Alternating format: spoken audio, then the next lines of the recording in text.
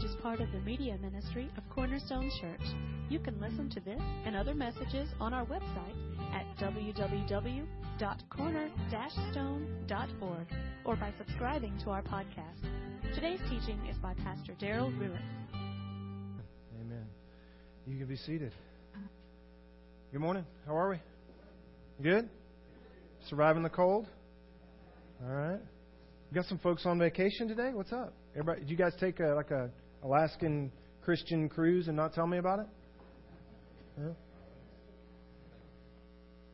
None of us found out about it, right? They found out I was preaching again? All right. I see how it is. Well, welcome for those of you who are brave enough. Thanks, Bob.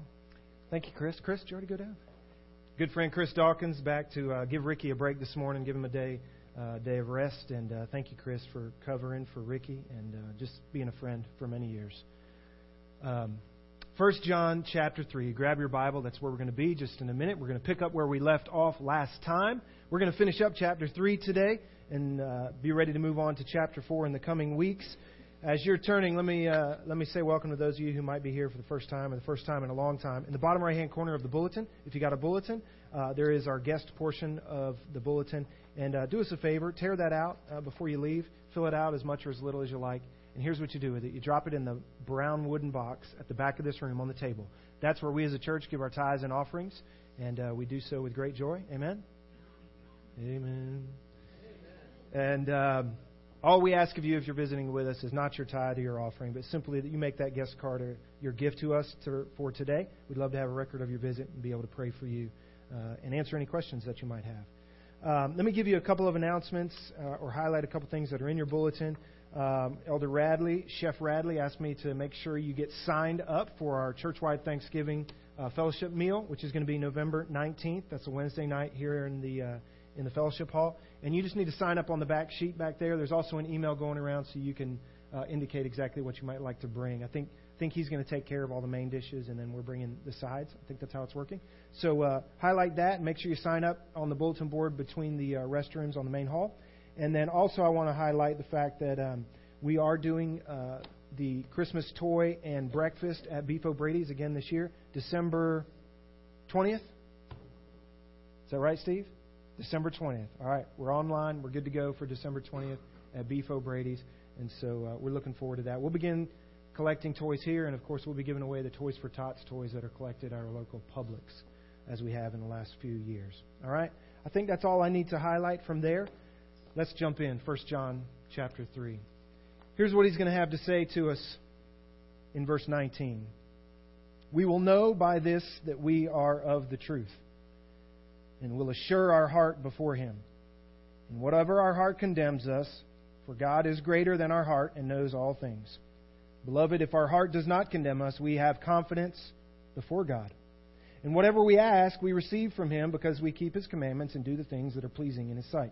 This is His commandment, that we believe in the name of His Son, Jesus Christ, and love one another, just as He commanded us. The one who keeps His commandments abides in Him, and He in him. We know by this that He abides in us, by the Spirit whom He has given us. Would you pray with me? Lord, we thank You that You have given us Your Word, that it is no idle word, as Moses once said. It's an alive, active Word. We're to employ it for our daily living. And Lord, if we open Your Word and we read it and we walk away from it and do nothing differently, if we don't allow it to shape us and change us, then it is an idle word and it's not being employed in our life. And so, Lord, we declare as we begin that we will not just hear Your Word. We will let it shape us inside and out. Where our life looks different from the truth of Your Holy Scripture, Lord, we commit to change with the help of Your Holy Spirit. It's our prayer this morning in Jesus' name, our cornerstone. Amen. The Apostle John is the author of our current letter. John's an old man. He's the grandfather of the faith for this first century church. In his old age, John has grown in wisdom. He's seen a lot, hasn't he? He spent a significant amount of time with the Savior. That changes a person. And in his years, I imagine that his wisdom has increased. Not just his street wisdom, but his spiritual wisdom. I mean, maybe you know this. If you're at least 30s, you've probably realized that there's still more for you out there, spiritually speaking, to learn. That probably in your 40s you're going to know stuff that you just didn't know in your 30s. You may have thought you knew in your 30s, but you're smart enough now, even in your 30s, to know that in your 40s there's probably going to be at least a different perspective on the things that you know in your 30s. And then if you're in your 40s, the same thing for your 50s, and on and on and on. Well, John's up there, man, and he's kind of looking back and he's reaching back into the church, and he's got some real wisdom. John, he is able to speak to the church, I think, from that wisdom in a way that just almost, as they're reading it, they got to be thinking he's reading our minds, he's reading our hearts. The passage for today is really part of last week's passage. Okay, it's really part of the context, the immediate context of last week's passage, where we started verse 11 and went down through 18. It really can't be separated from it, but for the sake of time, and also so that we highlighted the point, the specific point of the previous passage, I separated it out. But really, as now I'm teaching it today, I want to at least say to you, it could have been very well attached, because you can't really separate it and let it stand on its own without really doing some strange things with it. It's a difficult passage. I mean, just the very grammar of the passage today, it's a little bit twisty. Okay? The wording is a little difficult. You could move some punctuation around in this passage today, and it could say some different things. It could make it a little clearer even, and we might do a little bit of that. Let me just say here as an aside, maybe you don't know this, but the punctuation that you have recorded in your scripture, that's not inspired. Okay? Everybody good with that? Did you know that? Right? The little numbers that you have in your Bible, those aren't inspired either. If you got some notes off to the side, those aren't inspired either. Where it says the chapter, that wasn't inspired. None of that was in the original authorship. None of that was in the divine inspired giving to the apostle. And so it's okay. If you need to move a comma around, then that's us trying to help figure out through the original language exactly what the author's trying to say. So today's a little bit of a twisty passage. And so if you look at it separate from last week's passage, it really gets difficult. So let me remind you as we start of the general context of John's writing, but also then the immediate context coming off of last week. Because as you notice, the first verse today said, "We will know by this," and that this is referring to something he's already said. So the general context, you'll remember, is this: that John is writing this letter in his very latter years. He's the only apostle that remains, and he's writing back to a church that has been tossed to and fro. They've got a number of outside voices and inside voices in the congregation that are telling them, no, Christianity looks like this. No, Jesus really meant this. No, if you're really a Christian, here's how you do it. And it's getting really confusing to them, especially those who are newer in their faith. And I mean, this is first century, and so this is a new thing for everyone, right? But now as the apostles are dying off and Jesus is gone, things can get a little squirrely, right? People can start taking some of the teachings in directions that they were never intended to go. And so John's got to hold us to the truth. His real intent of the letter, it seems to be, though, as he addresses the letter to little children, over and over, it just seems like this grandfather's heart is coming out. It seems like the major intent of his writing here, for the general context of the letter, is to make sure that the Christians in the body, they don't lose hope. They don't get so discouraged by all the influences that are in the church and those that are surrounding the church, telling them that, no, this is what Christianity looks like. No, this is what Jesus really meant. He doesn't want them to get so discouraged that they give up all hope. Most likely he's heard back from some in their congregation that have said, hey, John, what about this? And this guy's saying this. What about this? And so he writes to set some things straight. He writes so that they can take a deep breath. So that these new Christians, right, who've got all these confusing teachings maybe coming at them, can just take a deep breath and relax and have confidence and assurance in who they are and what Jesus has done for them. Now that's a helpful letter, right? The immediate context that we saw last week was that as John's been going through some of these litmus tests, we've called them, for what really makes us Christian, we saw last week that he focused in on love. Let me read back quickly through last week's passage because, again, today's passage really doesn't need to be separated. If we do that, then I think we lose the immediate context and we might get off base. For this, back to verse 11, this is the message which you have heard from the beginning. And so John will over and over say to them, listen, nothing's changed. What Jesus taught, what we first taught, nothing's changed here. You don't need any more information. You certainly don't need any less. The message is still the same that you've heard from the beginning, that we should love one another. And he reckons back to some of the teachings of Jesus.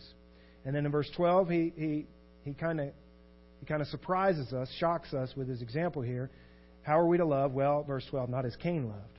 He was of the evil one and slew his brother. And for what reason did he slay him? Because his deeds were evil and his brothers were righteous. Don't be surprised, brethren, if the world hates you. All right? So you hear that grandfather's heart back to the little children in the church?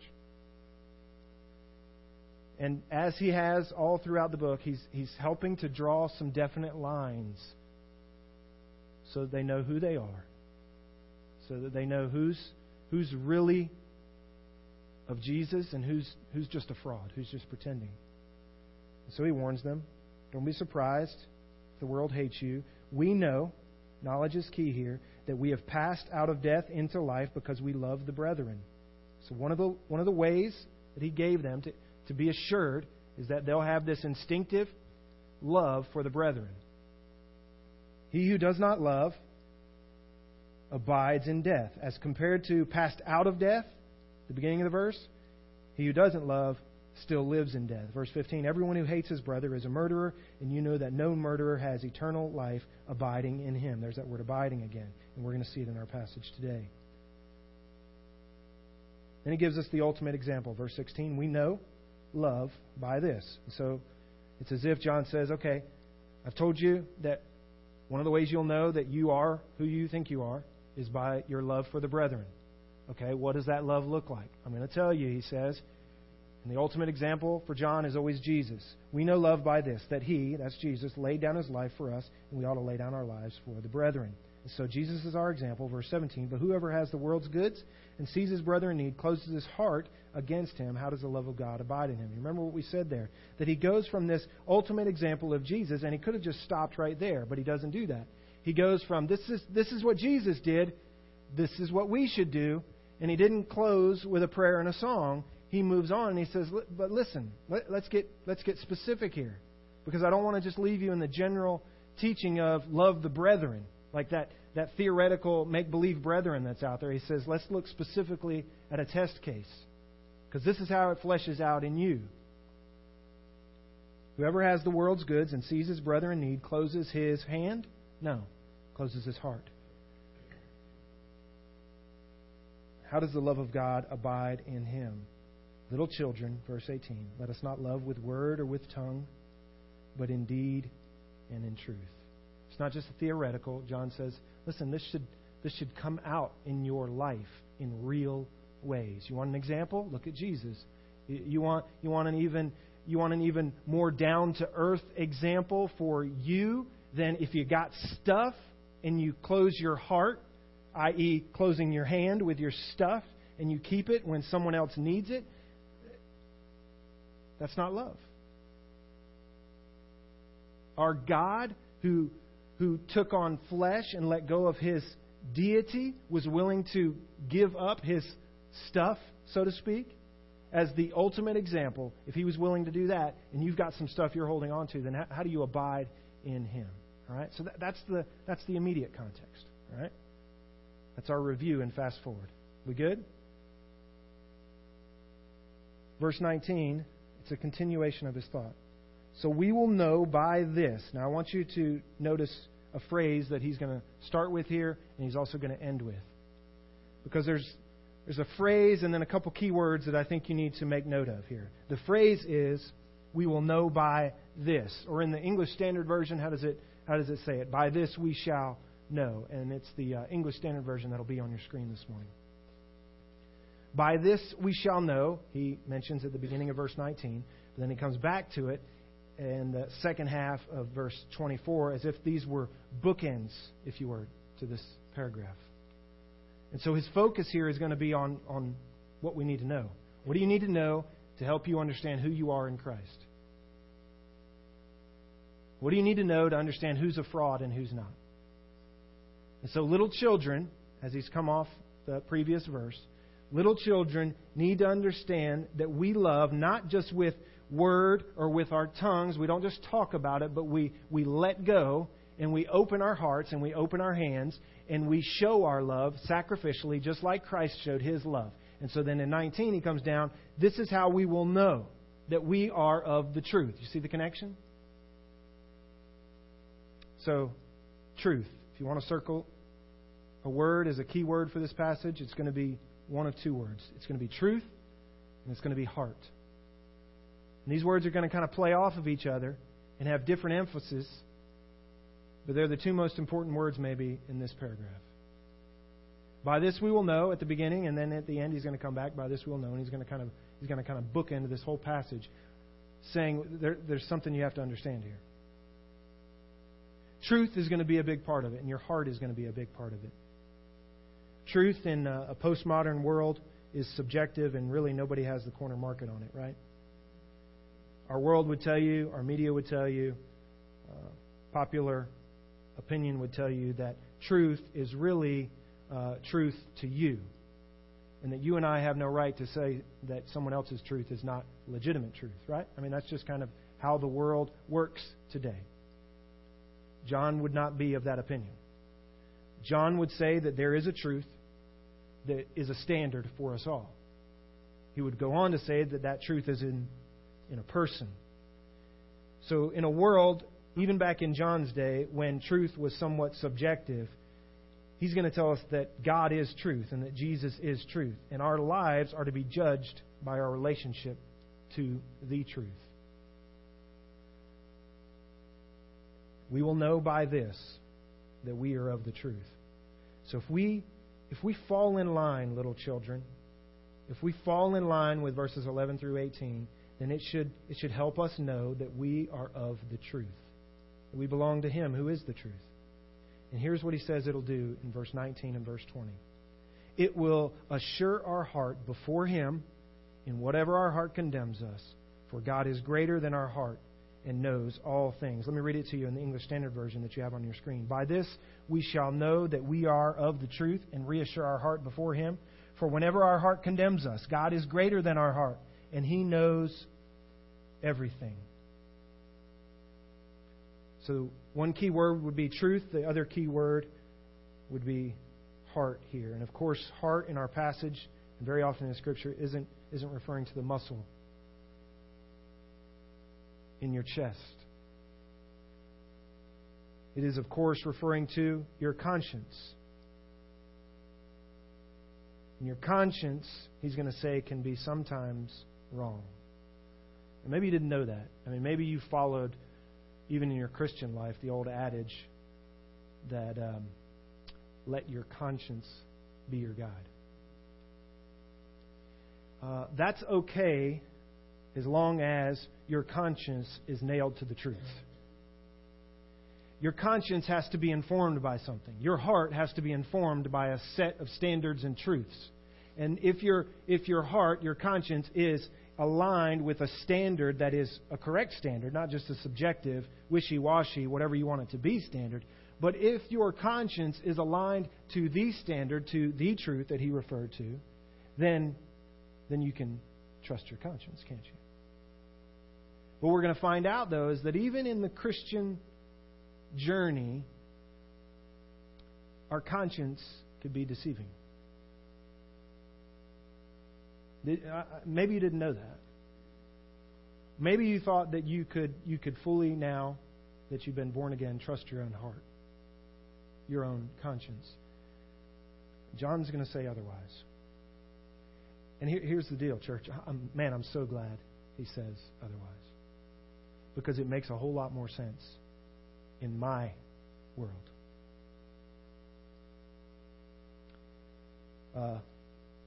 read a story of a guy who owed the IRS a lot of money.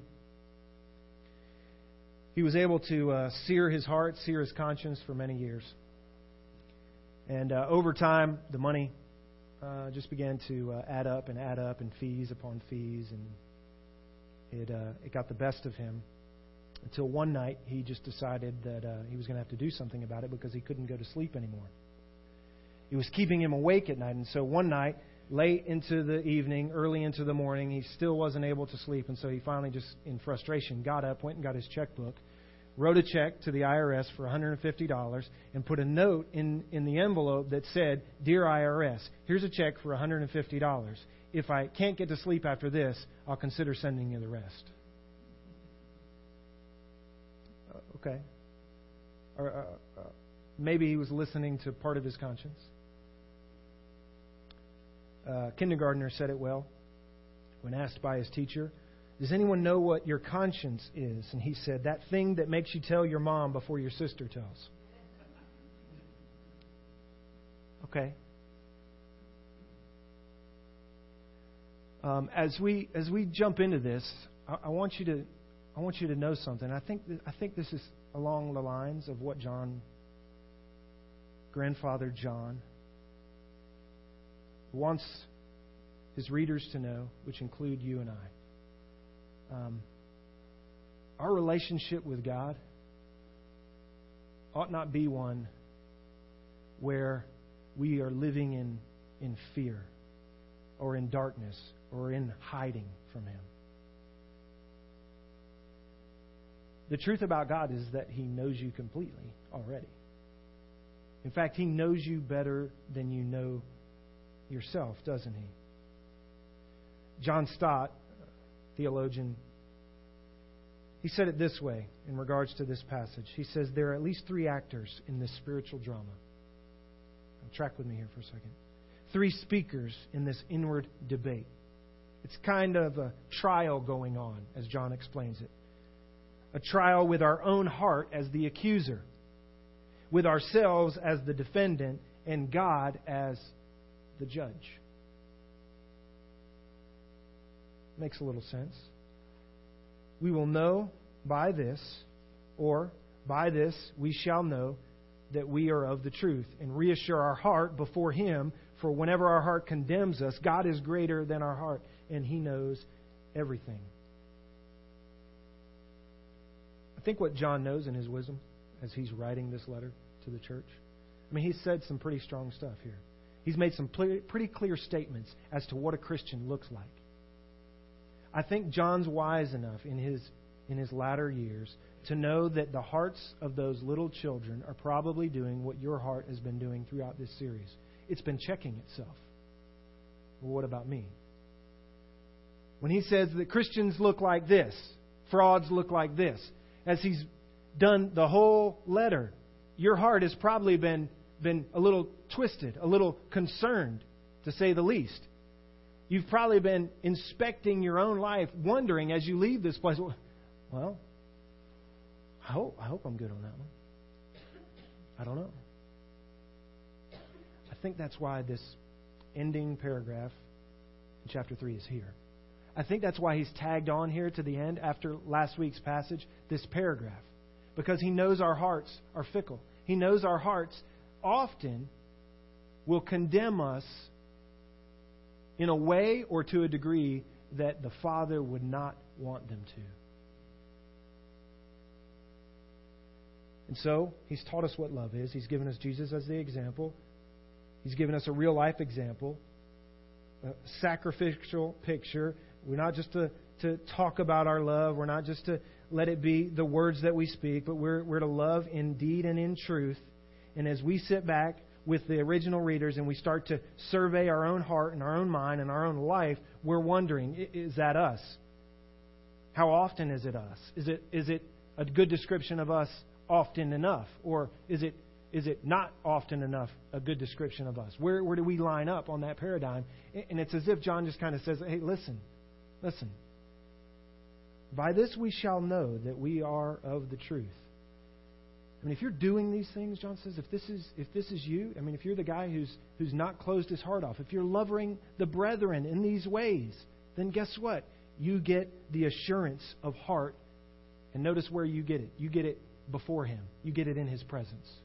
That's the idea here. Little children, take great comfort in the fact that in the presence of your God, your Creator, you can rest assured. And, verse 20, whenever your heart condemns you in those moments, check this out. God is greater than your heart. In fact, He knows everything. I thought about, as I was preparing for this message, I thought about just doing that sentence and that sentence alone. I mean, I don't know if you get it. To the one whose heart is twisted, after Apostle John has now been explaining to us chapter after chapter what it really looks like to be a Christian, and there are some frauds, and those guys that are going that way, they're not of us. But little children, rest assured, you abide in the truth. Here's what it looks like. It looks just like Jesus looks. You're doing these sort of things, then time out. Take a rest. And if your heart is bouncing around in your chest some days, wondering if He could really love me, wondering if He could really accept me, wondering if He could really forgive me for those long past sins or those sins just yesterday or just this morning, then guess what? God is greater than your heart. And even more than that, He knows everything. Our friend Brian Holland, who's filled in here for me a couple times, Chris, you'll know this. Chris helped Brian, I think, even formulate this phrase. God knows us completely and yet loves us still. Do you understand that? Do you understand the power of that? I think that's what John's saying here. Even when your heart challenges you on who you really think you are, sometimes you've got to check your own conscience and tell your own self, as if you were on trial with your heart as the accuser and you as the defendant and God as the judge. You've got to be able to say, no, hold on. My heart feels this way. My conscience is kind of pulling me this way. It's checking me on this. But God, what do you say? What do you say as the ultimate judge? Because sometimes it's wrong. Sometimes my own heart as an accuser is wrong. I can't really say it better than John MacArthur said it, so I'm just going to read what he said. And if John MacArthur, if you know John MacArthur at all, Seth, you'll amen this for me. If John MacArthur can use these kind of words, I feel really good. Okay? Listen to what he says. Because John MacArthur is really black and white. He could be almost harsh sometimes. Amen? Anybody reads from John MacArthur? He could be almost harsh sometimes. But listen to how John understands, MacArthur understands Apostle John's intent in this passage. God sees believers' greatest and most profound failures. And He knows far more about their weaknesses than even their own consciences do. Do you know that? God knows your weaknesses even better than you do. That's a scary thought. Yet, God has forgiven those who, by faith in Christ, have been adopted into His family. So He knows my sin better than I know it. Even if my heart begins to convict me, it's never been a surprise to God. He knows me completely and yet loves me still. Yet God has forgiven those who by faith in Christ have been adopted into His family. Moreover, He is at work in their hearts, continuing to cleanse them from the sin that still lingers there. That's what God's up to. He looks beyond the remaining sin and sees the holy affections He has planted in them that demonstrate the transformed natures of His children. Therefore, even when overwhelmed by their sinfulness, believers can say with Peter, Lord, you know all things. You know that I love you.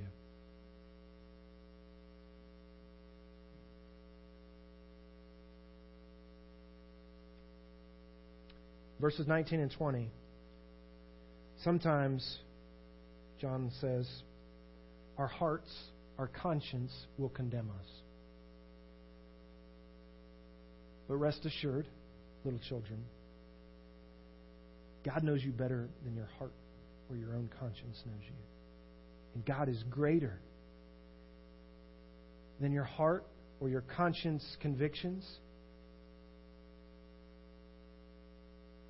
And He knows everything. In verses 21 to 24, He's going to say not when our conscience condemns us. He's now going to talk about when our conscience does not condemn us. And He's going to give us three great hopes. Verse 21. Beloved, if our heart does not condemn us, then we have confidence before God. So He's already told us we have now assurance. He knows us, and He knows everything about us. Verse 21. When our heart does not condemn us, we have confidence before God. Not only that, whatever we ask, we receive from Him because we keep His commandments and do what He pleases. And let me just say here as an aside, I'm not going to get too far into the weeds on this. That does not mean, in context here, that if we decide to pray for Alexis for Christmas, that it'll show up in your driveway. Maybe it will. That's not how this works. It doesn't mean you could drive through Traditions this afternoon and pick out the biggest house and pray for it and rest assured that it will be yours by Christmas. That's not how this works.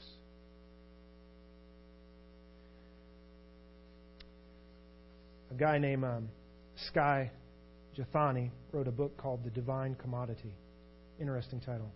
The Divine Commodity. He said this: the abundance of our definitive words about God shows that we don't view Him as a great mystery anymore, but as a sterile calculation without ambiguity or obscurity. Not surprisingly, this definitive God usually conforms nicely to our personal desires and even politics. The resurgence of the prosperity gospel movement is one sign of this. It's quoted in a Time article titled, "Does God Want You to Be Rich?" Television preacher, I'll delete the name, said this: who would want to get in on something where you're miserable, poor, broke, and ugly, and you just have to muddle through until you get to heaven? I believe God wants to give us nice things. The author says she has a point. Who would want an uncontrollable, mysterious, and holy God when you could have a genie in the Bible? Beyond the name-it-and-claim-it crowd, the desire for a definitive God explains our attraction to book titles like The 10 Prayers God Always Says Yes To. So that's not John's angle. I mean, in the context here, you can't make that leap. But he is seeking to give his little children some assurance here. Chuck Swindoll put it this way. He says, first in this passage, we should make note that when our conscience accuses us, we should look back and ask why.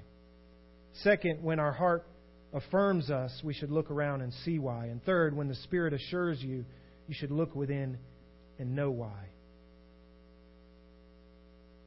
We get promises here in these verses. We get assurances here in these verses. We get confidence. That word confidence means openness, frankness, a freedom of speech, an ability to be at ease while still being respectful in the presence of something or someone great. In the military, it's the idea of a junior officer or an enlisted personnel being able to walk into the office of the admiral or the general, offer due respect, but know that they're welcome in that place. We receive confidence. When our conscience doesn't condemn us, we reap three great benefits: confidence towards God, answers to prayer, and a reassurance from the Spirit. Look at what it says. Whatever we ask, we receive from Him because we keep His commandments, do the things that are pleasing in His sight. by the way, those aren't commands. Those are just facts of the matter. Remember we said that last week? There were no commands in last week's passage. There are none here. These are just facts of what it looks like to be a Christian. We keep His commandments, and we do the things that are pleasing in His sight. Verse 23, this is His commandment, that we believe in the name of His Son, Jesus Christ, and love one another, just as He, meaning Jesus, has already commanded us. The word commanded there, this is the commandment. It's singular. How many commands does He seem to give us? That we believe in the name of the Son, Jesus Christ, and love one another. That's 2, right? John says, no, that's 1. Did Jesus give them as 1 or 2? He gave them as 1. Here's the command, that we believe in the name of the Lord Jesus Christ and love one another. That's the fact of the matter. Those are our marching orders. That's essential equipment that comes standard with your Christianity. It's not optional. The one who keeps His commandments abides in Him. There's that idea of abiding again. But not only does it say that you abide in Him, but it says that He will abide in you. We know this, that He abides in us by the Spirit whom He has given us. We get the Spirit residing in us. Hebrews 4:16 comes to mind. Therefore, let us draw near with confidence to the throne of grace, so that we may receive mercy and find grace to help in time of need. Psalm 139 comes to mind. O Lord, you have searched me and you know me. Does God know you? He does. Rest assured, He knows you.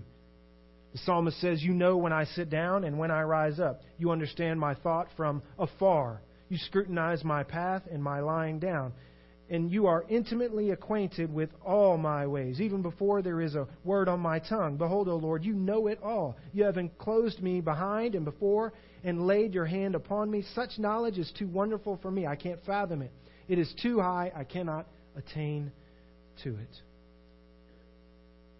Little children, that's how God knows us. We rest assured. Why? We rest assured knowing this, that the picture He painted in 11 through 18, it looks like us. Now, if it doesn't look like you, then you fall into a category that you have to start asking yourself, should I be concerned?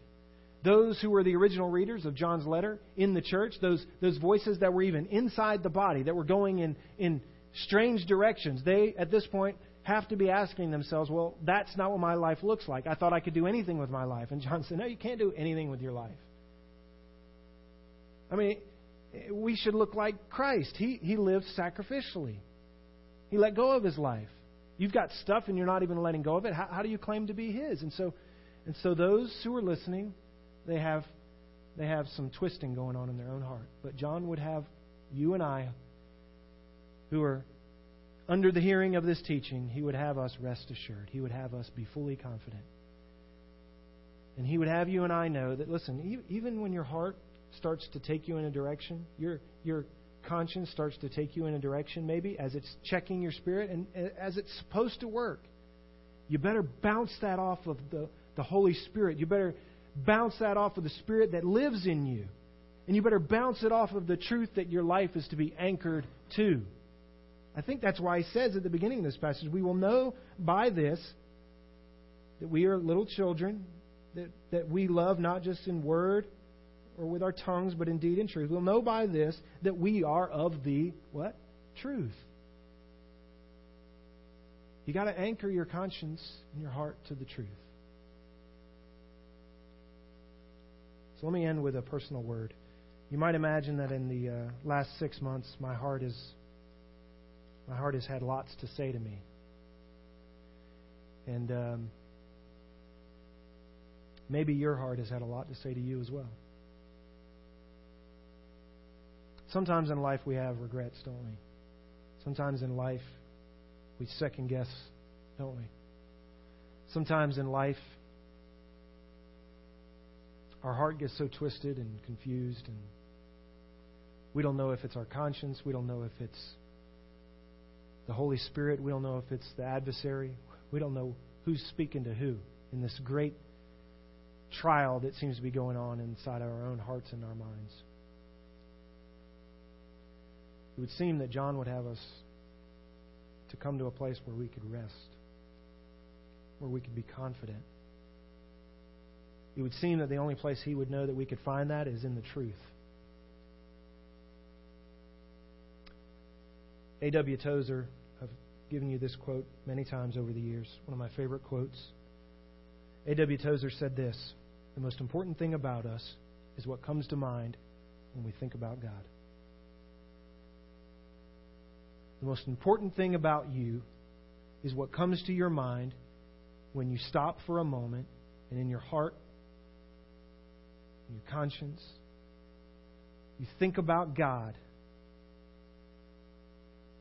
What does He look like? Who is He? Is the old guy upstairs that is completely indifferent to your state? Is He the taskmaster that yields an extended whip all the way from His throne down to your back? Is He the one that condemns you and looks at every one of your faults and highlights them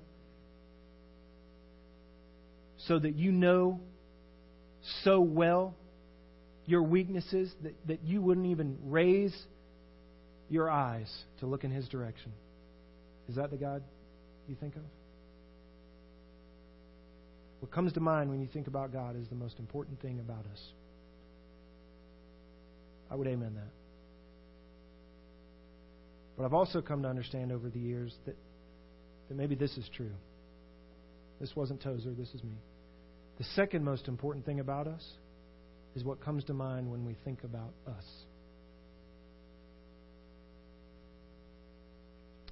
Before we came to Christ, before you were in Christ, the adversary would tell you lies about who you are. It might have sounded something like this: you know, you don't need forgiveness. Saved from what? You're fine. I mean, you're better than that guy over there. You're better than your brother or sister. You're better than your neighbor. I mean, look at that guy. What comes to mind when we think about ourselves is maybe the second most important thing about us. Before we came to Christ, we probably thought more highly of ourselves than we ought. Or it could have been that He lied to us and pushed us so deep down that we thought there was never, ever, ever going to be any way that a God in heaven could be merciful towards me. We thought that if He looked at us for who we are, He would be in such disgust that He would run the other way, that He would pass over us. Until we heard the gospel, that the gospel says that it's nothing in you that He's searching for. That our salvation is by grace through faith, not by our own good deeds or works, lest any of us should turn around and brag about how impressive we must have been to God, right? That's just not how it works. That's good news, isn't it? It is. That's the gospel. But there's a danger on this side of the gospel as well, isn't there? Now that you are in Christ, maybe the second most important thing about you is what you think about yourself when you think about yourself. And every now and then, your own conscience, your own heart, that fickle thing inside of you, it's not completely tied to the truth. It's not completely informed by the truth in God's Word. And so it flies in directions that it doesn't need to fly into. Maybe your life was so directed as a child that there are things in your heart that you just can't get over or can't get past, or that are so ingrained in you that you've got these giant monster truck-sized ruts in your heart that you just can't seem to get out of, no matter how much truth is preached to you, no matter how much grace is poured your way. You can't seem to get yourself out of that rut of despair, of guilt and shame. And so when you think about you, you just think, wretched man that I am. And Paul thought that way. Paul also knew, thanks be to God. Thanks be to God. Because He doesn't see me that way anymore. When He looks at me, He sees His Son. I'm robed in His Son's righteousness. His Son clothed Himself in my sinfulness took on my sin so that I could take on His holiness, His righteousness. And so, little children, hear me. If your heart condemns you, understand God is greater than your heart. God is greater than your heart. I'm so glad that when my own heart accuses me, God, the great and mighty judge, can sort through all the facts, all the motives, and overrule my own heart by the truth of His Word, thus freeing me from condemnation and fear of punishment. One of the coolest things I've experienced with God, especially in recent days, are those moments when I, in my own heart and my own mind, my conscience flags something in my own life and says, listen, this isn't quite right. And then the Holy Spirit comes along and says, yeah, that's not quite right. But then the adversary would take that thing that even the Holy Spirit agrees that's not quite right and push me in this direction and saying, you better get as far away from God as you can. But then the Father comes in and He says, no, don't go that direction. Come this direction. Draw nearer to me. Listen, I know you completely, and I always have. I wasn't fooled by your goodness when I saved you. So if something happens here, don't let it push you back in that direction. You see, God has adopted us knowing our sinfulness in the past, in our present when He saves us, and also all the way into our future glory. He knew all of your sinfulness. All of it. All of it. All of it. Pray with me.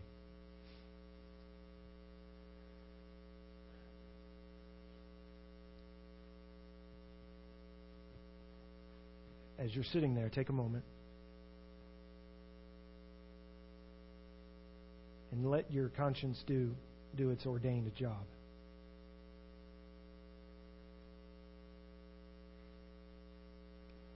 And ask yourself that second most important question. What do you think about when you think of you?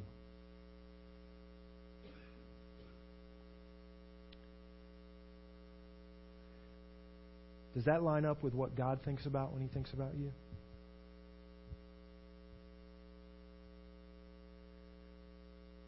If you're like me, maybe as you sit there and you ponder that question, you could amen with me that sometimes my own heart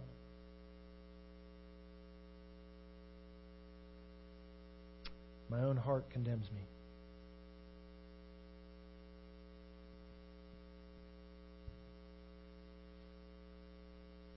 It accuses me and it heaps guilt and shame upon me.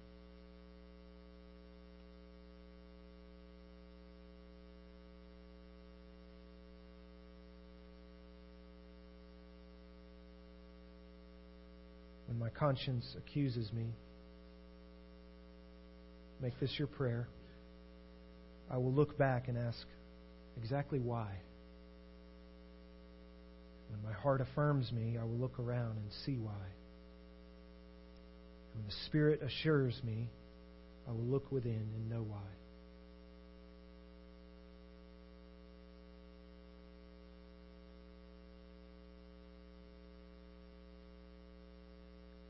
Heavenly Father, thank you for saving us from even ourselves. We think we know ourselves pretty well, but sometimes we confuse ourselves. Sometimes we need your help in knowing exactly who we are. We need a reminder of how amazing your grace really is.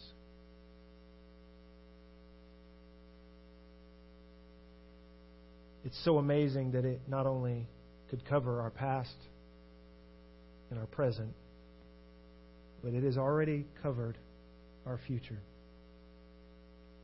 And Lord, I thank you for those moments, even in my recent days, when your Spirit comes alongside me, even as I stumble, and it says, draw near. Come closer. Don't go further away. Lord, you know me better than I know myself. I ask on behalf of the congregation that where we are ignorant to your truth, that you would educate us. Where your truth escapes us, you would enlighten us. Lord, anchor our conscience to your word, to your grace and your mercy. In Jesus' name, who is our cornerstone. Amen. Why don't you spend just a moment before we leave? It's very easy to, at this point, as often we do, I would just say, we are dismissed. Have a great week. We're going to do one more song just to give you a moment. Decide in your own heart and mind what you have to do with John's words today. What you have to do with God's words today. It's all too easy just to get up and go right back to where we were an hour ago. But that would be a wasted hour. So take a few moments and figure out what's next. If you need help, come onto the altar. Someone will pray with you. If you want to take communion, come to the table, take communion. If you want to sit, sit. If you want to stand, stand. Don't let the just this last few moments pass without nailing your own conscience to the wall, tying it to truth. And I'll trust God and pray that He is able to do the hard work in our hearts that no preacher could do. Amen? All right, let's sing.